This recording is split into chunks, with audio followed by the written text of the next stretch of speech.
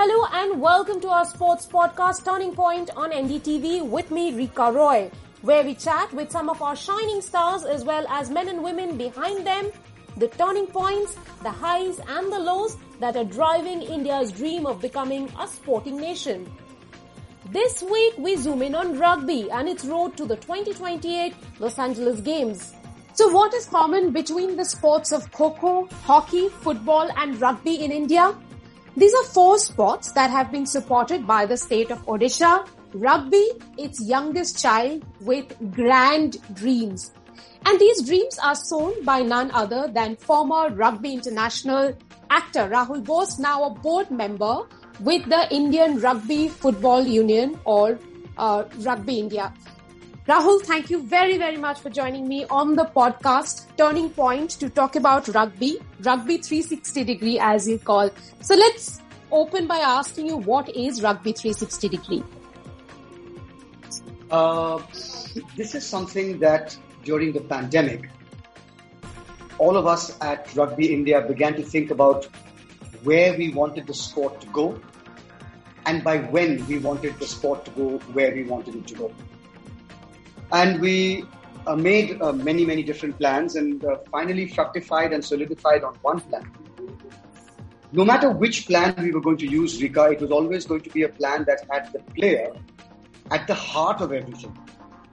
Because it is my firm belief that if you invest in the player emotionally, financially, materially, skill-wise, psychologically, automatically the performance on the field looks after itself. The difference between a player who plays, with a sense of self-pride or a sense of competitiveness is different from a happy player who plays with the same qualities, but all these qualities are further enhanced with a sense of purpose.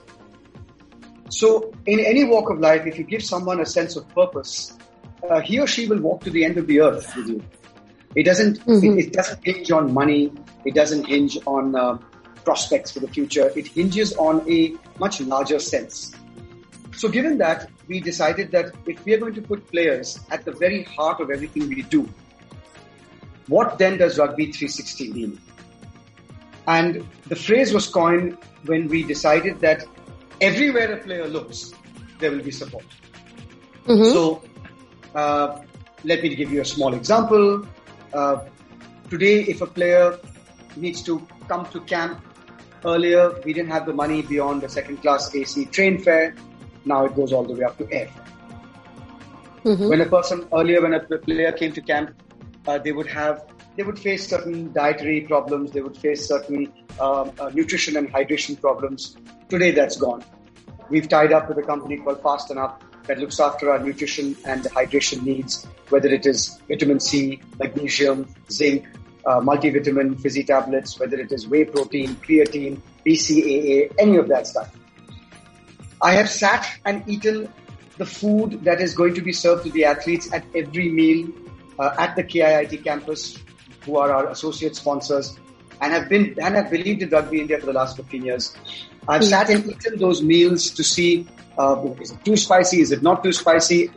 Am I overreacting? What do the players think? All of that. Mm-hmm. When a player comes into camp today, they get a care package. And the care package is something that sounds so fundamental and forgettable, but not for players who haven't had it before, and not for players who invariably have had to bring these things themselves.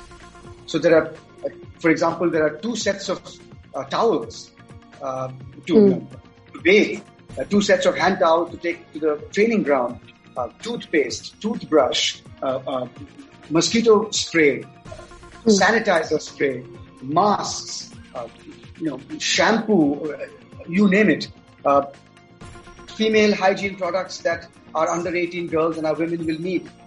So it's not so much the money that's being spent, Rika, it is the thought behind the fact that this is how I would like to be treated, when I played for them. Very empathetic. Very, very empathetic, I must say. And it's not only that, I think that this is the first time in history that the Indian Rugby Football Union has hired a former female rugby international to be the 24/7 caregiver for all the girls or the women at camp.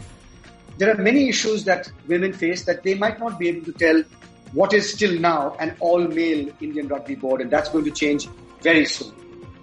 But right now it is all-male, and there are many things that they might not be able to say to the CEO or to the team or to the rugby board or to the rugby development board officials. So there is now a caregiver who they can talk to about anything, 24/7. She also has another assistant who's also a woman. The physiotherapist of the Indian under-18 girls team that is now at camp in Bhubaneswar is the captain of the Indian women's team. Bhavish Barucha is a qualified physiotherapist. Right. So, it is all of these things, Rika. Now let me get on to the larger scale, the larger picture. I'm heading the sponsorship committee. So once I got onto the committee, we acknowledged our gratitude to our current sponsors. That is Associated General, who've been with us for the last 7 years. World Rugby, of course, that gives us an endowment every year. But we also created partnerships with Odisha State, with a small entrepreneurial company called Blade, also based in Odisha, with a very, very idealistic young entrepreneur, Karan Singh, who wanted to support the sport. We have a tie-up with KIIT and, of course, KISS. I mean, Dr. Samanta has... I cannot even begin to articulate the kind of support they've given us, but now there's a formal associate sponsorship. It's their logo on the rugby shorts of the Indian national team. It is Odisha State's logo on the back of the jerseys. It is Blade's logo on the front of the jersey. It has got Societe Generale. So what we've tried to do through our sponsors is create enough money and enough, a right amount of funds to carry out Rugby 360.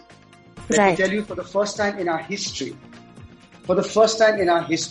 players are going to be paid. Not just for games that they represent India and Rika. They're going to be paid for every single day of the camp that they attend. So it's not much money. It's not much money, but a player who attends 4 weeks of camp and goes into the tournament and finishes the tournament and comes out will make about 45,000. Lovely. So it is a start. It's a start for us to ensure that every player feels looked after enough to never leave the sport. Of course, there is the issue of jobs. There is the issue of reservations for college if you do well for your state or your country. In the sport, there's an issue for reservation of seats perhaps in some schools. So we've started those processes respectively with all the states because each state has a different policy. Given that, I should also like to reiterate that the government of India, the central government, last year increased the funding they were giving us 4 times because they really believed in our vision of where we want to take rugby in the future. That's very interesting. Rahul, since we are on the program Turning Point, it's very interesting for me to find out from you, how did an essentially, club-owned boarding school rugby become a mass sport? What was the turning point? I would say the turning point was when the Tag Rugby Trust went to Odisha and on a very informal but passionate basis began to teach the tribal kids rugby. And at that point of time, they, after 2 years of playing with these kids, the boys of KISS, Kalinga Institute of Social Sciences, went to, I think, France to play a inter-NGO kind of World Junior Rugby tournament, and they won it. When they came back, Rugby India realized that this was something that was begging to be looked at. And that's when an organized thrust into teaching rugby at KISS started with Dr. Samanta.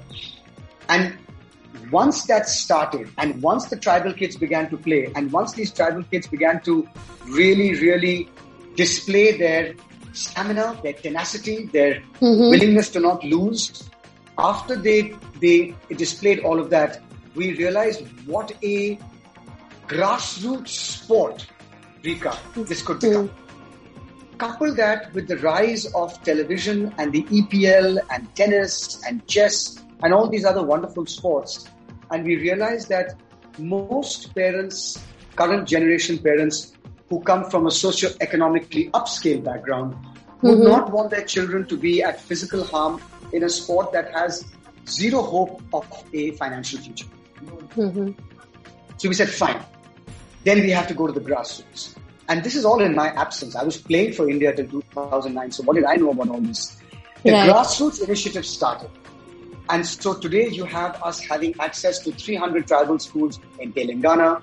You have us having access to children from socioeconomically underprivileged backgrounds in Odisha, in Chhattisgarh, in Bengal.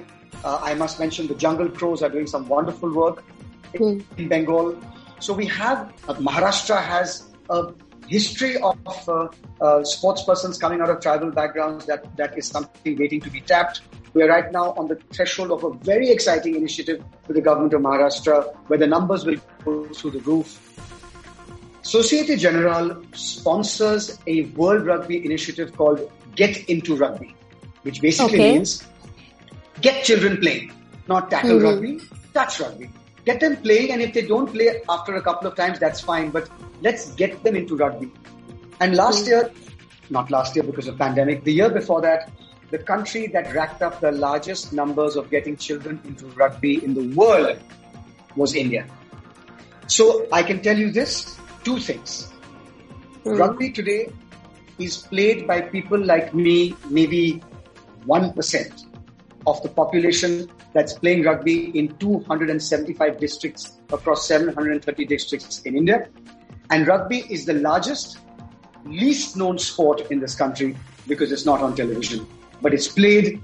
You'll be amazed to see the teams from Kolhapur and the teams from Saraswatipur and the teams from Jharkhand and the teams from Odisha and the teams from Haryana and Delhi and Kashmir playing the sport in a way that you could never imagine. I could never imagine 10 years ago. It's interesting, Rahul, and I think it's appropriate for me to mention to my listeners here that almost 80,000 players today in all age groups play rugby across length and breadth of India. Now, Rahul, you mentioned about, Government of India increasing your funding 4 times after you gave them that presentation. There must be, for them, it must be also one of those key sports which they then expect is going to get them some returns. And my understanding is that you're looking at Los Angeles 2028, right? First of all, the government of India has not put any conditions to, we used to get a small but decent purse earlier, and now we get a slightly bigger and more decent purse. This is not the purse that they give what is called category 1 sports, which is priority. The high priority sports, which are Olympic merry-go-round sports. So right now our girls are ranked 9th in Asia, our men are ranked 13th. To get into the Olympics, you have to be in the top 32. Worldwide, our girls are ranked in the middle 40s. Our men are ranked in the early 80s or the late 70s. So this is going to be a hard climb. But we have created a plan that we presented to Government of India over the next 80 months, which take us into the summer of 2028, whereby if all things go well, our women will make it and our men stand a very good chance. What's really important here in what I call the road to the Olympics is that the road has been built in the correct way. Right. Where, if you look at our under 18 girls today, Rika, they are 17 years old. In 7 years from now, they will be at the peak of their rugby playing careers. They'll be 24. The question is the cohort, the nucleus we build right now of this team that will go to Uzbekistan in less than 3 weeks from now. Will this nucleus stay on for 7 years? What will we do to make them stay on for 7 years? What will we tell the parents? What will we do financially? What will we do education-wise? What will we do psychosocially to make sure that the parents buy in, that their familial ecosystem buys in to the fact that this is why it's so important.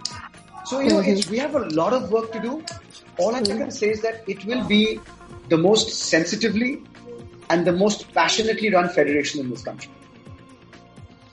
Rahul, what I also understand that rugby is one of the most gender evolved sports in the country today, while India is looking at 50 50% men, 50% women participation in Paris Games and going forward to have gender equity. Perhaps rugby is one of those sports that, can help India see the future of Olympic Games. For us, it started very organically. How many times have we seen the national tournament of any sport happening differently for men and differently for women? It's only now, I'm very happy, in the last 4 or 5 years that you can see the same tournament being played with the same grounds, with the same crowds, with the same facilities for men and women. But it still doesn't happen in the majority. Whereas for us, when we started women's rugby, we had it 10 minutes after the men's match or 10 minutes before the men's match. It was the same crowd, it was the same facilities, it was the same jerseys, it was the same kit, it was the same referees, it was the same, medical facilities. Everything was the same. And that culture has not dropped for a second, because for us, it's like breathing. There is no difference. In fact, today our girls are ranked higher than our men for many factors, and I don't want to put the men's passion or their skill down. It's not because of that. It was before the women started playing. The women only started playing 7-8 years ago. So it is ingrained in our culture that a player is a player. No matter what the gender, a player is a player. So when we look at, as I told you about, in our camp, we have a 24/7 caregiver. We have, certain products that are given to the caregiver to say that, look, whoever needs this, we understand biological needs. And if there's anything that we don't know, and there's a lot we don't know, we are men. So there's a lot we don't know, do let us know, whether it's psychological, whether it's emotional. Do not forget, Rika, when we start getting into the ecosystem of the parents and the children back home, it's a very, very different world for girls. Some of these girls had to fight to wear shorts to play rugby. Some of these girls had to fight. Yes. I can tell you stories that your podcast will go on for 3 hours. I can tell you stories of girls who have had to. I just met a girl from a scheduled caste, from an urban poor locality in Delhi, not outside in the wilderness of hinterland India, but in Delhi, where she said to get to camp she had to fight. She had to fight her father and the elder male relatives to get out of the house and get to camp in Bhubaneswar. Wow. So we have to factor in the realities of India. And there are many different Indias, I understand that too. But the realities, the worst realities of India, when we are looking specifically at our girls, it's not just income. It's patriarchy, it's misogyny, it's fear, it's orthodoxy, it's all of that stuff. So in that way, I think I'm pretty well placed to be in on the board of a sport like this, because I bring to it a lens that while my fellow board members don't lack empathy, they might not have the engagement and the experience that I've had working on gender for the last 2 decades. So I'm not saying I'm the oracle or I'm the all-knowing person when it comes to gender, but certainly more than people who have never been engaged in it in an active way. So that's the lens, Rika, that I am very proud of sharpening on the Indian Rugby Board, and it will continue to get only sharper because more and more women are going to get on the board, more and more women are going to be in positions of power. And just last month when the Indian Rugby Board had a meeting, we actually laid down certain reservations and slots for women that no other sport has done. And we are determined to carry it out in our next elections, and in the districts, in the states. We are constantly, one of the male members of the board said, look, if there aren't good enough women, what do we do? And I said, that's an argument that cannot hold water. You have to create positions and force women to step up and take those positions. Because if you say there aren't enough women, therefore there'll be no positions, women will never aspire to those positions. So I said, if you do not create positions and insist, it's never going to happen. It'll be chicken and egg. This is the same argument that a lot of people have in other walks of life in the world, in terms of how do we give it, because the right women are not, they're not qualified enough. And I keep talking to them the difference between equality and equity. Equality suggests that everyone starts from a level playing field. Equity recognizes that nobody is on the same level playing field. And you need to first level that field before you start looking at it. Rahul, let's talk a little bit about your own journey. You have passionately loved the sport. You have played till 2009. That means at least 9 years you've played rugby for India. Now, for the last year, you've been dedicating 4 hours a day, every day to the sport. You've traveled 15 states, elections around the corner. Where does it take you from here? And how much time does it leave you for your other things like acting? So, I'm writing a new film, which I'll be directing in January or February. I have 3 series. I've accepted one. I'm looking at the other 2 that I'll be acting in from October onwards. I have just released a series in Bengali. Another series that I've done is releasing in January on one of the top OTT channels in English. I run and have founded 2 NGOs, one dedicated to child sexual abuse and the other to the equalization of opportunity and development through education of children from Kashmir, Manipur and the Andamans. And now there is rugby in my life at an administrative level. And there was never any time, and there never will be.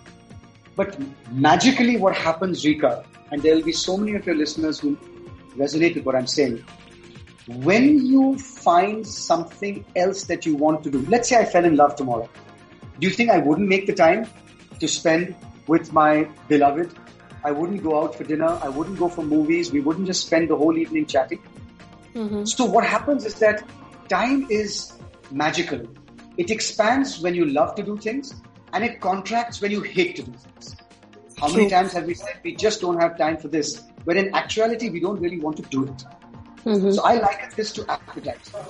When you are at a buffet that has palak, karela and turai, you might not be that hungry. But when you're at a buffet that has chocolate cake, chocolate mousse and chocolate ice cream, bring it on. So, time has expanded magically in my life in the last 8-9 months to accommodate this sport. And going forward, I know that this is what I would like to leave. Legacy is being very pompous. I would like to leave a memory that, okay, this guy played not for 9 years, by the way, but for 11 years for India. And then he did this for maybe 5 or 10 or 11 or 15 years. And a few things that they might not even remember that I had instituted, but that help in bringing a mental smile to the players' heart, That I think is, for me, this sport has given me so much, guys. It's taught me to lose. I hated losing. Who loves losing? It's taught me to be a team player. I am still instinctively an individualist. It's taught me to lose my fears, which I didn't have many of, but whatever remaining fears I had, rugby beat it out of me. It's taught me to hold my anger in my heart and not let it get into my head when I'm playing. It's taught me to do my work as well as I can and then look to help others. That's what you have to do on the field. It's taught me some fundamental ways of being. And when somebody hurls their body between you and imminent danger in the middle of a game, when he doesn't need to, then that's a friend for life. It's given me my friends also. It's an extraordinary sensation. I think comparisons with war and battle and all of that stuff, that's a different level of commitment. But, this is a very, very violent and rough game. And when you're in the trenches with people who look out for you, you those 80 minutes teach you a lot about life. And I've had that beautiful pleasure hundreds and hundreds of times in my life. Rahul, you surely are leaving a stamp on the sport with your empathy as an administrator. And may Indian rugby hold your hands and grow from strength to strength and leap to Olympics in 2028. Thank you very much for joining me on Turning Point.